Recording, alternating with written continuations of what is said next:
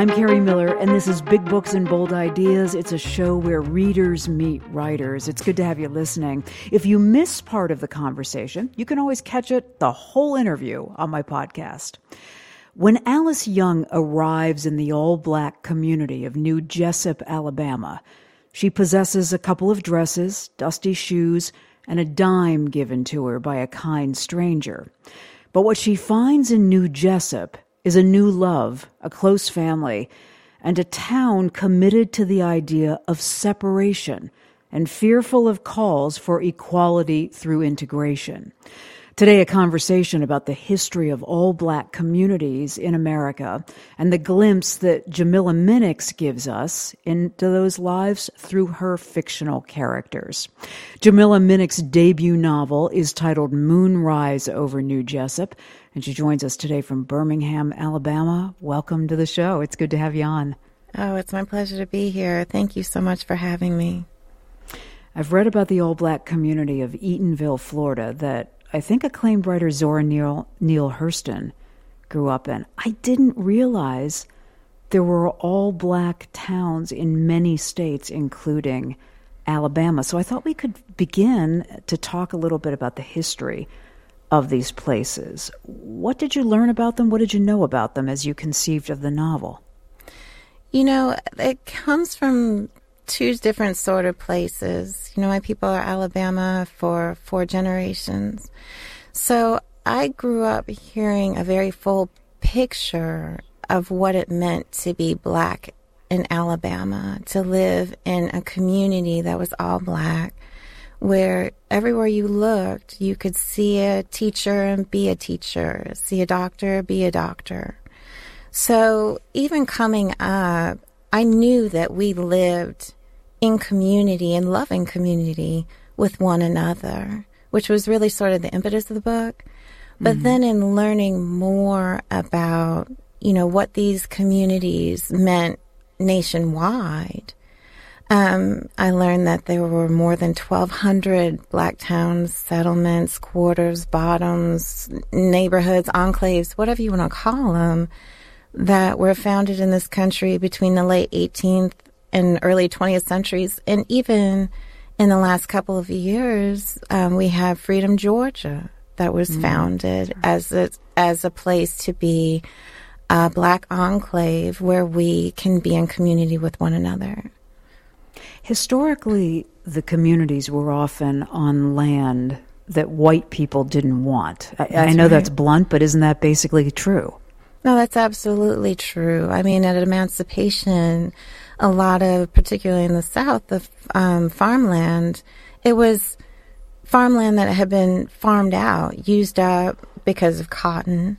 It could be, as in New Jessup, just worthless swampland. If we get out to Oklahoma and Texas, I mean, that was really sort of like flatland, dead land that, you know, people went, like when we talk about Tulsa, Oklahoma, and the people who went out there and founded Greenwood, like many of these communities, was built by the hands of my ancestors from nothing. So, yeah, I mean, it was a lot of times land that just white people didn't want. I lived and worked in Tulsa, Oklahoma for a while, and as you say, many of us who have lived in that region are familiar with Greenwood, and then there was this terrific documentary late last year about it. I think your novel is also exploring the anger and the retribution that white residents would unleash when they would perceive that black communities were doing well. And that is important in the founding of the community that you've created in your novel. Talk a little bit about the history of that retribution, and then I want to talk specifically about Jessup and New Jessup in the book. Well, one thing I want for people to sort of understand about my book is that it centers blackness. And I think it's important when we talk about Eatonville and Greenwood and the black towns and settlements. My goal in writing this book is to write something that honors that my ancestors and elders built these communities. So I always approach it from that. So yes, while white retribution and hate and anti-Blackness was the reason that New Jessup rose from the swamp, this book is an exploration of what it looked like when we built from the swamp. And so I just, I always approach it, talking about the work. I certainly approached every craft decision with that in mind, that this is supposed to do honor to how my ancestors and elders built and lived, because I don't think that unless we understand how they lived, that we can really truly understand what was lost and how they died.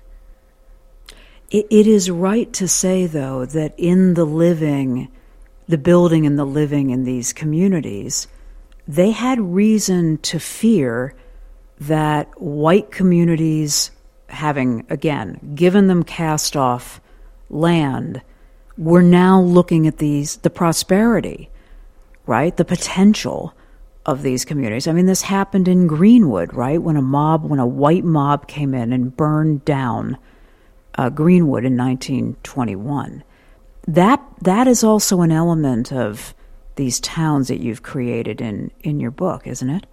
Absolutely. And this is, when I say the focus is my ancestors and elders and what they built, it certainly is an acknowledgement to say that anti-Blackness and white supremacy were a part of the lived experience every day. I mean, sure, they said in the book that, Negro Jessup, which was New Jessup's predecessor, was built up so much that at a certain point, the white folks started wondering who was living on the other side of the tracks from whom, right? Mm-hmm. So that's obviously a part of the lived experience. I think with me talking about the work, my mama used to say, a half-truth is still a whole lie. And so, yes, part of the lived experience is anti-Blackness and this idea of trying to find freedom from anti-Blackness and white supremacy. But when you talk to people in these towns, even today, the language around that theme is not of fear, but it's about of self-empowerment. How can we explore ideas of freedom without being in this perpetual state of fear? And so I sort of see I see how they're corollaries, but I also see a distinction in the language of the founders and of my elders and ancestors and how they sort of approached building these spaces. Is it right to say that in many of these communities, including in the fictional community that you've created in the novel, this idea of separate but equal seems like a workable solution, I guess, a workable way to live? It's an interesting question, right? I mean, I go into this work and I think I come out of it saying there are no great solutions. Considering what my ancestors and elders had to work with, we say we make a way out of no way. Now, whether that way is right, wrong, middling, it is what it is, because they built so that my granddaddy could be here, so my mama could be here, so I could be here. So whether it's perfect or a solution, they were making do with what they had. That's not to say, though, that, when we talking about resources, which is a whole other conversation I'd love to have, but, this is about folks making a way out of no way. Now, let's talk about resources, though, what that means. In the novel, the New Jessup, the Black community, is still aware that the schools and the government institutions are getting the kinds of support, right, and funding that they're not getting. They're kind of left on their own. You wanted to be separate over there, but there is going to be no equality of of resources. Tell me about how you thought through that, through the novel and the research.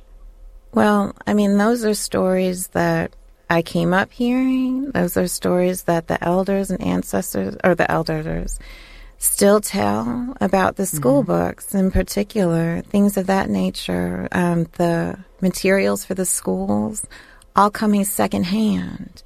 The diversion of tax money. I mean, these were thriving communities that absolutely paid into the tax base, that didn't see, like Raymond said, we pay $1, we're owed $1, we get a dime. And Jessup is owed $1 and they get $2. So there is an understanding of how the money works, where the money's supposed to go, and where the money's not going. Absolutely. Isn't that still the case today? Oh, sure. Absolutely. I mean, we see that when we talk about, I think we're having this conversation in the space of gentrification, certainly, when neighborhoods that have been habitually underserved, all of a sudden we find resources to put into the schools, to fix the roads, to make sure that the neighborhoods have all sorts of resources that would have been unthinkable 20 years ago. But I also want to give credit to the people who maintain these neighborhoods. When they were all Black, underserved neighborhoods, people were still holding it down. And now they're being pushed out because there is an influx of resources that they've been fighting for decades. I think that was also the motivation behind redlining, right?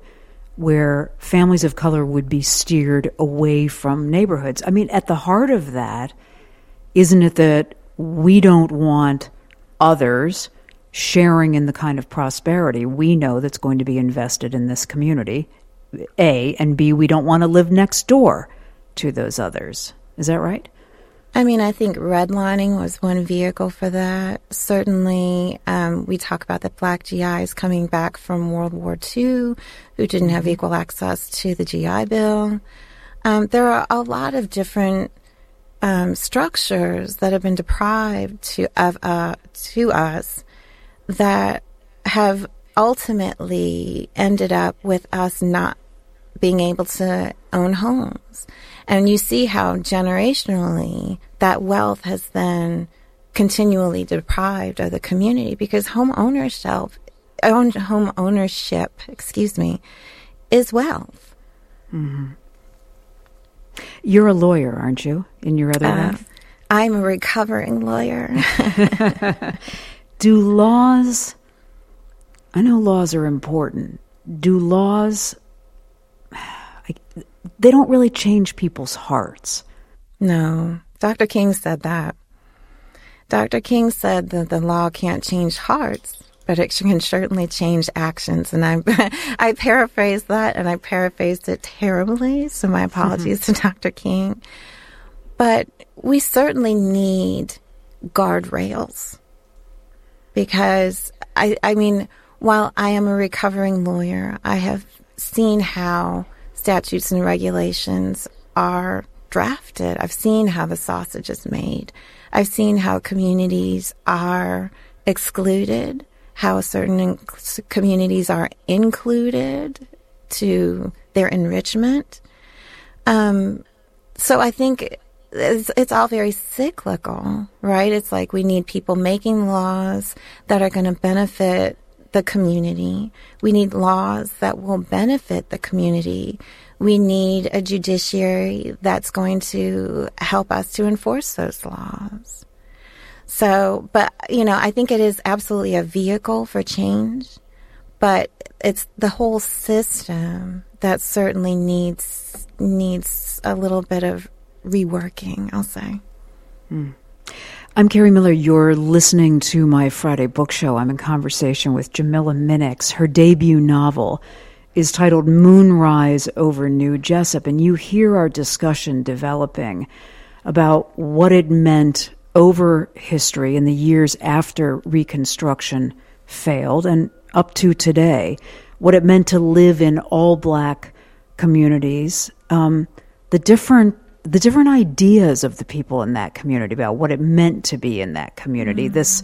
We're talking about the approach of an idea of separate but equal, and it's a wide-ranging conversation. I'm glad you're listening, and if you miss part of it, you can always find the rest of it on my podcast.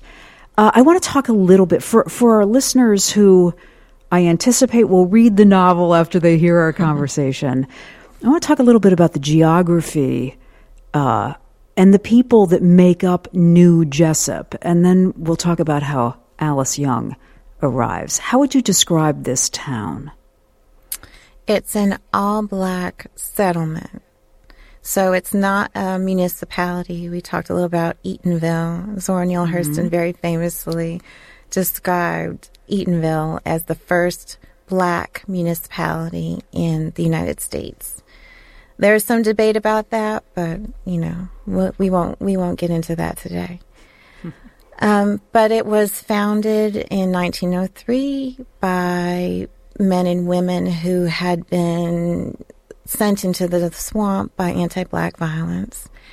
And over the course between 1903 and 1957, when Alice Young arrives, it's built into a town of approximately 10,000 people. It's got a hotel, schools, churches, a couple of business districts. It's a thriving black community, and it's in New Jessup, Alabama.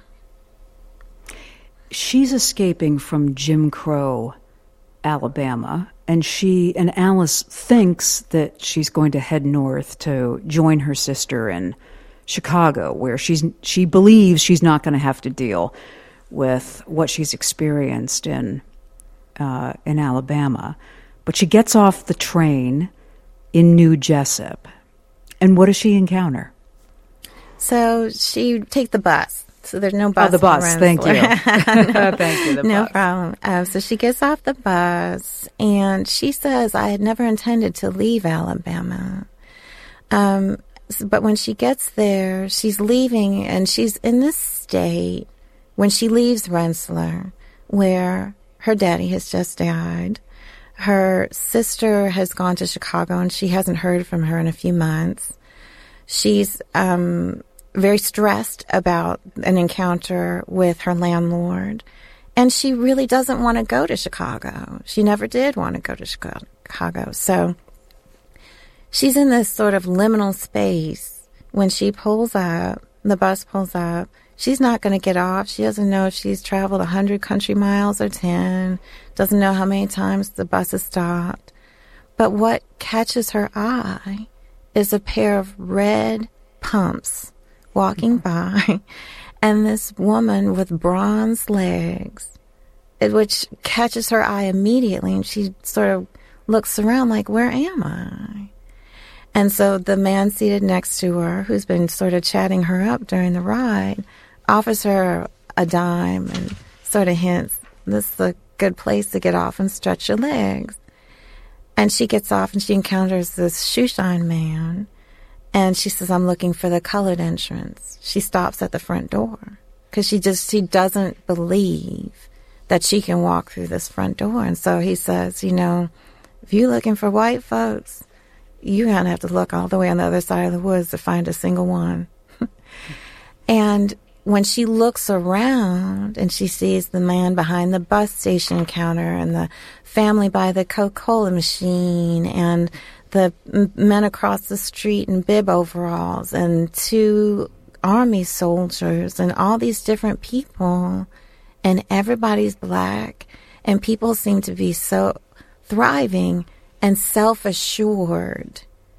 I think she realizes where she's come from, a place where she's sort of fleeing and saying, I'm free from segregation and Jim Crow, to a place where she experiences a place where she's free to be for the first time in her life. And I think that's really a powerful moment for her. She falls in love with the town, doesn't she? Absolutely. Absolutely. Along with one of its favorite sons. But she just loves And I love your descriptions of this. She loves not just what it stands for, but she kind of loves the geography of it, you know, the dusty districts and some of the beautiful outlying, the pine forests of it. I mean, she has that, I think you bring us into that idea of there's a familiarity for her about this place that she's never been. Does that make sense? I think it makes sense, yes. And, you know, that comes from my mama, my family. My family is 4 generations Alabama. And so coming up, you know, I grew up outside Chicago, but my mama she reminds me, and she is the epitome to me of what Alabama women are. They're smart, they're resilient, they're creative, and they know their own mind. And so when Alice gets to New Jessup, she sees a place where she can be all of these things and people will support her and she can rise and shine when she's surrounded by Blackness. So it's really a place for her to be able to be vulnerable. And what do we do when we're in our most vulnerable spaces? We can really grow. I'm curious about your upbringing outside of Chicago, but your obvious close ties to the family that remained in Alabama. So what would happen? You'd spend summers with, grandparents and family members in Alabama? How did you come to know it? No, so my grandparents had both passed on before I came around. So I think as what happens with a lot of people, the home house is the central house. So my older cousins all had the experience of being around my grandparents. And my mama was very much the bridge to the history of our family that you don't see in the textbooks and the history books. So being here now, whenever, you know, I travel here quite often now. And I see my family and I spend time with my family, but my family is close. And so no matter where we've been geographically, Alabama has been that anchor for us. But you live outside of D.C. still? I live in D.C. now. I can hear the warmth in your voice about being back in Alabama. I mean, what do you aspire to move back there, or what?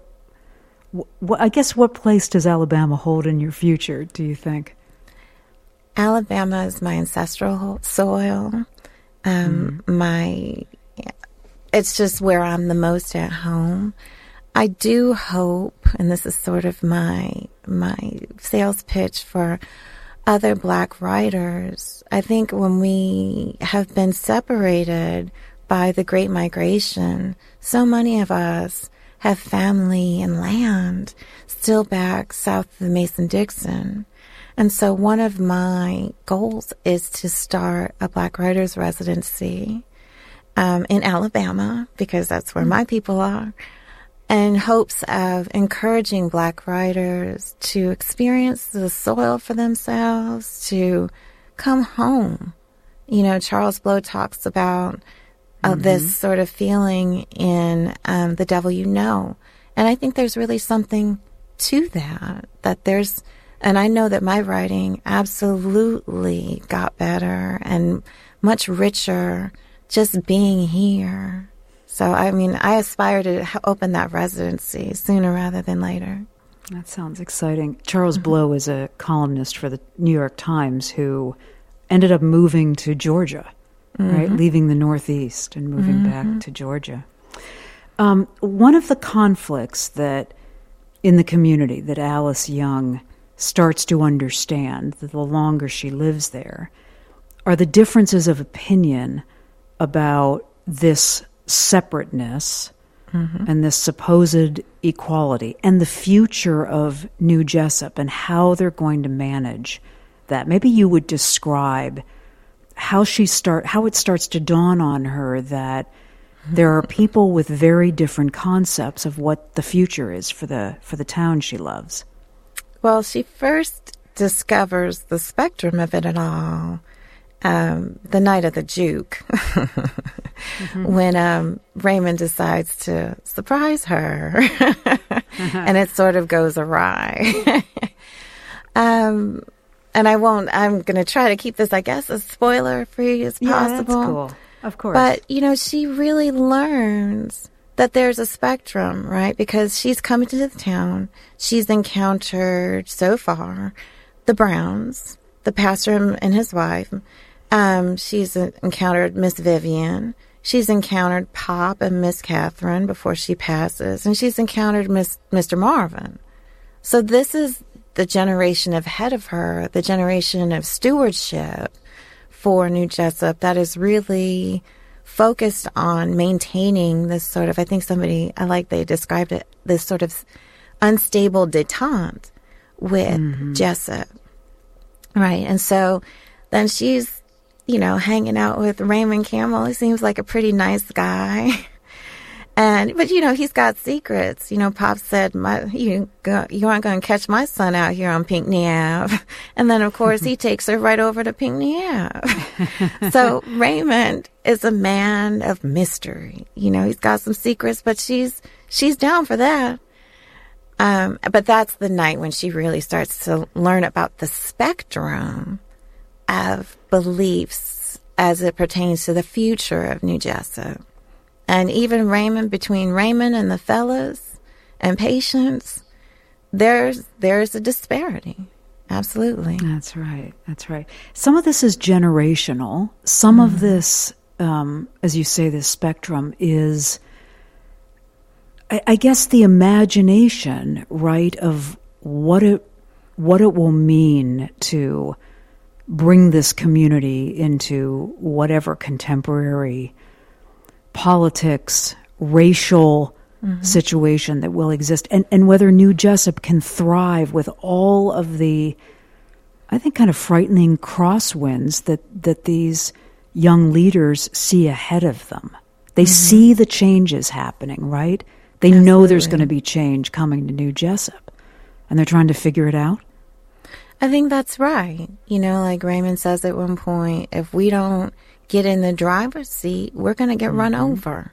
We need to make our interests known. They say closed mouths don't get fed.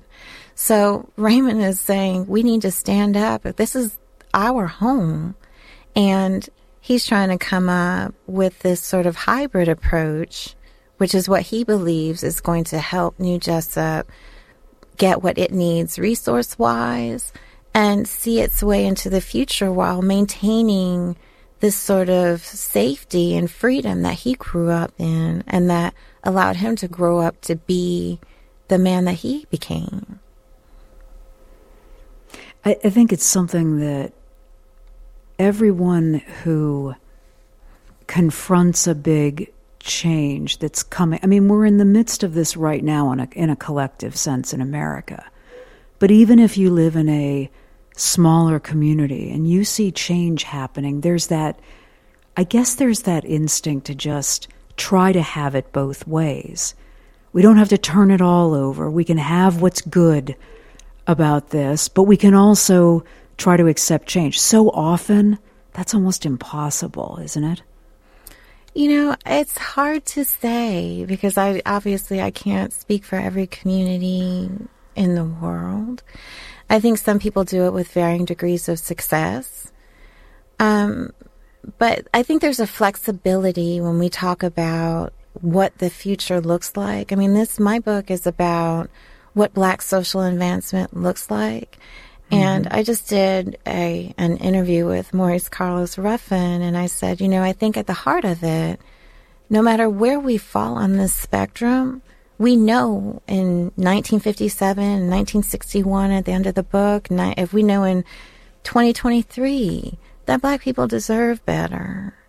So I think that when we approach certain problems, like the problems that we have in these communities, whether we're talking about schools or gentrification or busing or, food deserts or whatever, like environmental racism, policing, the problems that plague these communities. I think when we start from a place of Black people deserve better, it brings us to the table in ways that can assist us do what Raymond and the fellas and Alice are absolutely trying to do. Mm-hmm. They don't want to get run over. They want to make sure that they're driving themselves. They convinced the NNAS to come in and give them a shot to do just that. So I think that there's a conversation to be had when we know where we have a common goal. I'm going to come back to the NNAS in a minute. I'm sorry, I didn't mean to foreshadow. No, that's good.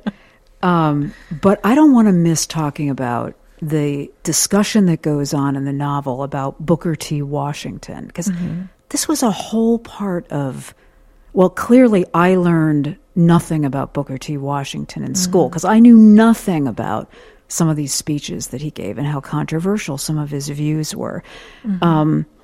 A bit of background here. Booker T. Washington has given a speech in 1895 to the Atlanta Cotton States and International Exposition. It's to an all-white audience. 11 years later, he goes into a recording studio to re-record the speech, and about 3 minutes of it survives. We're gonna listen to a bit of those 3 minutes in a moment. But will you explain how his views are animating the discussion that's going on in New Jessup and probably a lot of these all-Black communities? What does he mean to that conversation? Booker T. Washington, some of these towns, colloquially, call themselves Booker T. towns.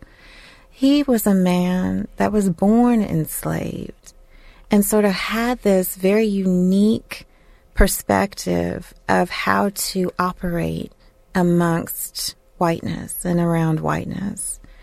And so he, in the Atlanta Exposition speech, sort of makes these comments about how we need to, as Black people, need to stay close enough to white people to help them and make sure that they have what they need, but also that we should live socially separate. And a lot of people really criticized him for saying that because, he also advocated for us to work the land, to find trades. So he didn't necessarily advocate for higher education. He wanted us to be financially stable. So a lot of these towns, when you're building from nothing, these are men and women who got to work and really adopted that philosophy that we need to get to work, we need to build our communities, and we need to build businesses for ourselves and make sure that we are finding socioeconomic success and social separation, which is where we're in community with one another. Okay, so this is an excerpt from the Library of Congress audio of the speech. Again, just for clarity's sake here, it's a speech that Mr. Washington gave in 1895 to an all-white audience, but then he went in and recorded the speech into a recording studio. So let's listen. Ignorant and inexperienced, it is not strange that in the first years of our new life, we began at the top instead of the bottom. That a seat in Congress or the state legislature was more sought than real estate or industrial skill. That the political convention or stump speaking had more attraction than starting a dairy farm or a truck garden. A ship lost at sea for many days suddenly sighted a friendly vessel. From the mast of the unfortunate vessel was seen a signal: "Water, water, we die of thirst." The answer from the friendly vessel at once came back: "Cast down your bucket where you are." A second time, the signal, "Water, send us water," ran up from the distressed vessel. and was answered, cast down your bucket where you are.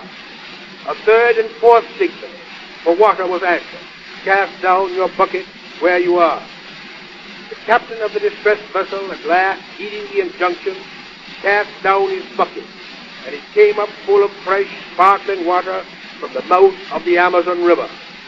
To those of my race who depend on bettering their condition in a foreign land, or who underestimate the importance of cultivating friend relations with the southern white man, who is their next-door neighbor, I would say, cast down your bucket where you are.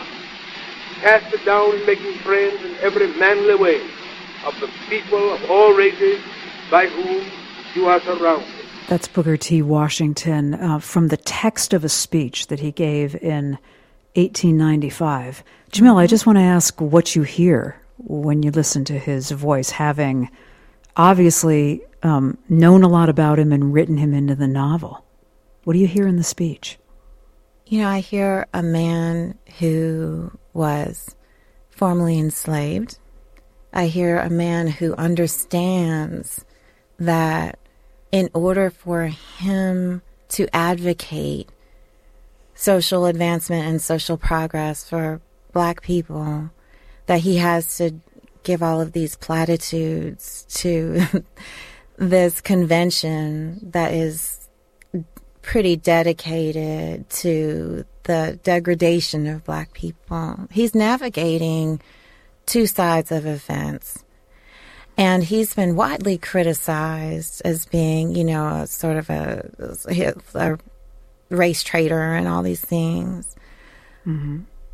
I think that it's a much more nuanced, and there's a much more nuanced conversation that deserves to be had, because we're today having conversations in 2023 about Black safe spaces. We're today having conversations about gentrification in Black neighborhoods and the destruction of the places where we live, right? And so I think there is value absolutely to the things that he was saying. I think it's wrong to discount our leaders and people who really put themselves out there because they care to see us succeed. You know, I obviously don't agree that we didn't need to be in state legislatures. I mean, we absolutely need to be in elected office and to go and get higher education if that's where our gifts and talents send us. I don't think that we should limit ourselves. But I think that the conversation around Booker T deserves a more nuanced look. Mm-hmm. He adds in this speech, that this part that we didn't hear, in all things that are purely social, mm-hmm. we can be as separate as the fingers, yet one as the hand, mm-hmm. in all things essential to mutual progress. I mean, that's exactly what the white audience wants to hear. That's right? Exactly right. And the Black audience of the day? You know, I think people heard him when he said that, heard him saying, you are entitled to enjoy your safe spaces and your freedoms as well. You know, I always have this conversation with people. I sometimes think that when Black and white people are in conversation with one another, we don't hear the same conversation. Mm-hmm. So when he's saying we can be as separate as the fingers, but come together as the fists in all things for social advancement, when white people hear, yes, stay over there and stay to your land, I think Black people hear, or, you know, I could say some Black people hear, yes, this also means that this is our space to mm-hmm. be free. So it does beg the question, you know, is this sort of not talking out of both sides of his mouth, but it certainly, does he have a certain message for Black people and a certain message for white people? I don't know, you know, much more esteemed historians than I have grappled with that. In the novel, as you've mentioned, the sons of some of New Jessup's founders have created this organization called the NNAS, but they have to keep it a secret from their parents and from many of the townspeople. Will you explain why it is such high stakes that many people that live in New Jessup not know what they're doing? So the NNAS is a national organization. So they've been doing this work throughout the country to promote integration, which the founding fathers, some of whom would very much still be alive, the town stewards, which would be the Pop and the Mr. Marvin and Miss Vivian generation, who would have definitely remembered being part of Negro Jessup, being part of the swamp and building up, they're not going to want to bring a nationally recognized integration organization or an organization that fights for integration into New Jessup because of this sort of detente that they have with Jessup. That's why, Pop and Mr. Marvin and Cap attend those meetings, and they would really want to make sure that anybody who is involved in any sort of agitating, as they would have called it, was dealt with within the community, which, looked any number of ways. You described the differences of opinion earlier as a spectrum. And there's a young journalist and activist named Patience. She's dating one of the sons of one of the community leaders. And is it right to say that Patience, who is impatient for change, and Alice, I guess, kind of represent pretty different places on this spectrum of opinion about separation and equality. Is that right? I think their relationship is so complicated. They, on the spectrum, they are dug in, and they are pretty opposite. They also, and we're talking about the civil rights movement, but there are also issues that Patience is having with the fellas and being a part of the NNAS that I think she would love to have Alice as an ally, right? And I think Alice was looking for a friend, right? I think she's looking for somebody who she can talk to, who's her age, and their relationship was just so remarkably complicated. Yeah, I mean, part of what Alice hopes is that with Patience's contacts up north, that she can figure out or give her some information about what has happened to her sister. That's right. As you note, Patience is hoping that she can draw Alice in to the NNAS, and that she'll be influential with Raymond. Is there anything? I'm going to ask you to read an excerpt because I thought their relationship was among the most interesting in the novel. What else would you add before we hear that? About Patience and Alice? Yeah, about this scene between them where they're talking about what the North means and all of that. So I think that I am pretty protective of Alabama. And, I came up, my people hunted and grew food on this land and had built businesses. We fished in the Tombigbee, and it's where my mom was baptized. So when I hear people call Alabama and they say, Alabama is just a terrible place, like all of America's ills exist south of the Mason-Dixon, east of the Mississippi. I wanted to sort of explore that and challenge people that we should know and recognize that anti-blackness exists everywhere on American soil. It just, it's just a horse of another feather. Okay. So if you'll read a scene where I think they're in conversation and their differences are showing. Sure. All right. So it starts with patience. North isn't so different, about segregation. Here, it's the law. There, they just draw these sneaky red lines on maps. Banks use the maps to issue loans that prey on folks, and city services are a joke if they exist at all. The result is segregation, no matter how you slice it. Quickening my pace, I wanted to get as far away from patience and these words as possible. Like my sister, she kept stride easily with longer legs. But unlike my sister, she was hinting that Rosie was unsafe up north and calling the whole world's attention to herself as a woman named Johanna Riley.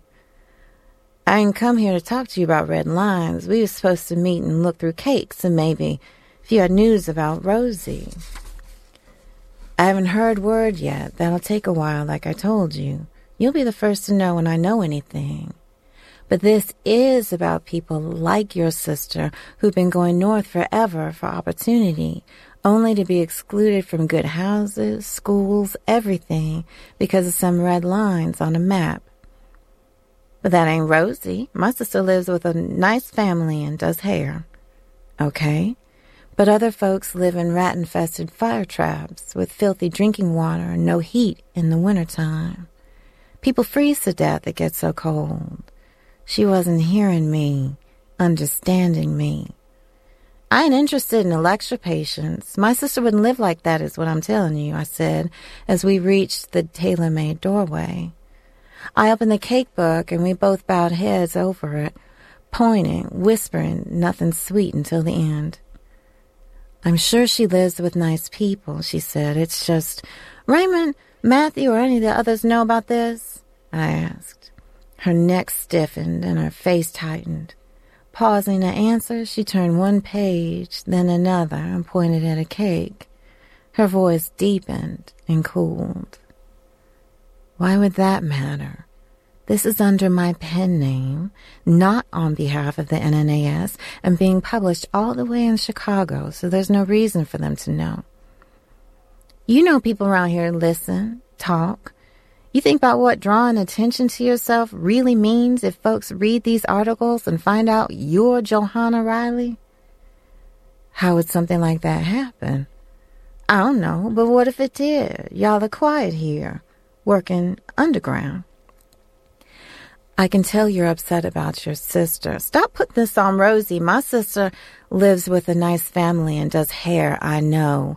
Don't live inside no red lines. Stop talking about her like that. I thought I had finally understood patience, both of us longing for long-gone family. But this article made her loneliness seem more deliberate and intentional choice, like sometimes she wanted an ocean between her and herself and others, and sometimes she meant to drown the very people she presumed to love or work with.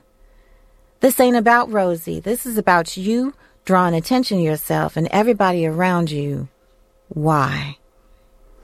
Jamila Minnick's reading from her debut novel, Moonrise over New Jessup. I'm curious, your dialogue sounds so natural in your voice, and I know this is your debut novel. Did you read a lot of it aloud to yourself as absolutely. You were writing it? Yes, ma'am. You did? And to get the rhythm of the dialogue, the sound of the words together, why?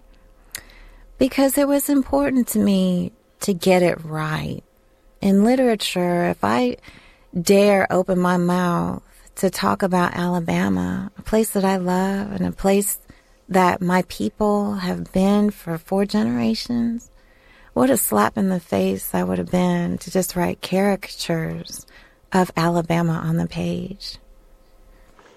I read an essay that you wrote for Catapult magazine in which you wrote about capturing the power of oral storytelling in the parlance, I guess, of Alice's language. And you said, rendering oral storytelling to the page requires a careful and honest pen, one with the goal of doing harm, neither to the words nor the experience.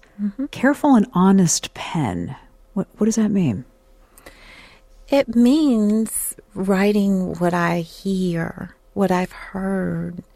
I think that sometimes we get into this place where we want to write and we think about who the audience is, and we conflate that with publishing success.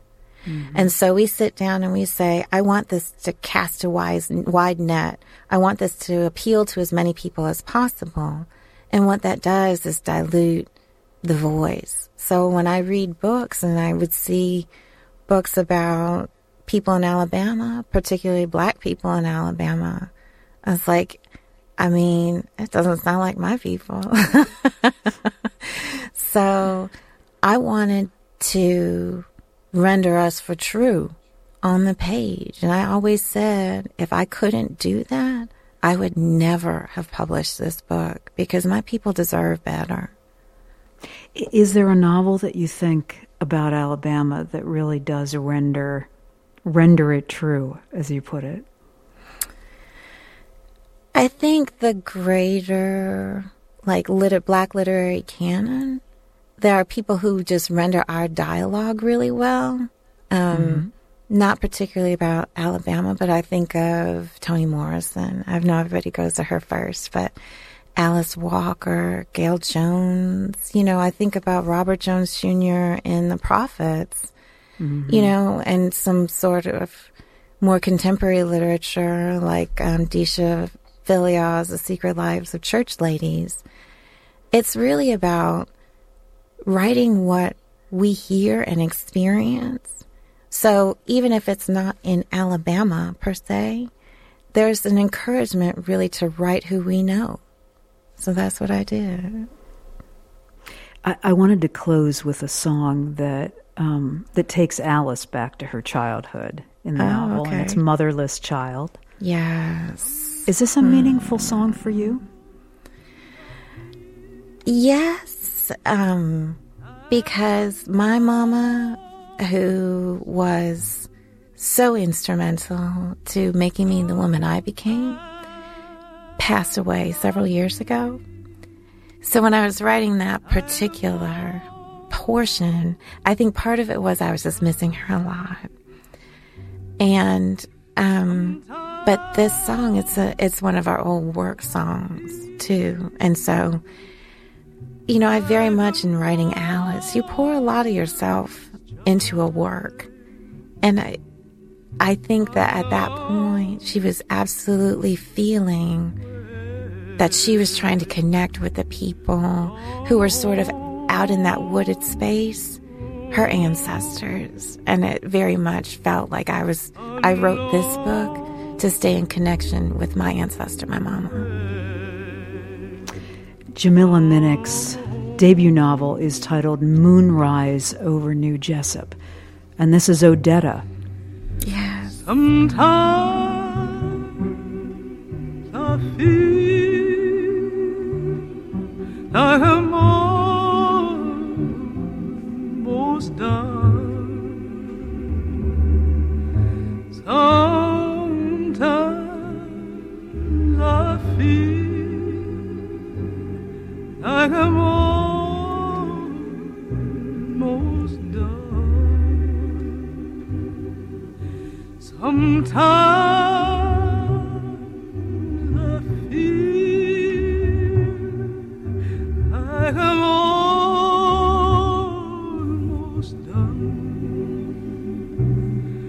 And a long old way come home. Jamila, thank you so much for the conversation. I really enjoyed it. It was my pleasure. Thank you so much for having me.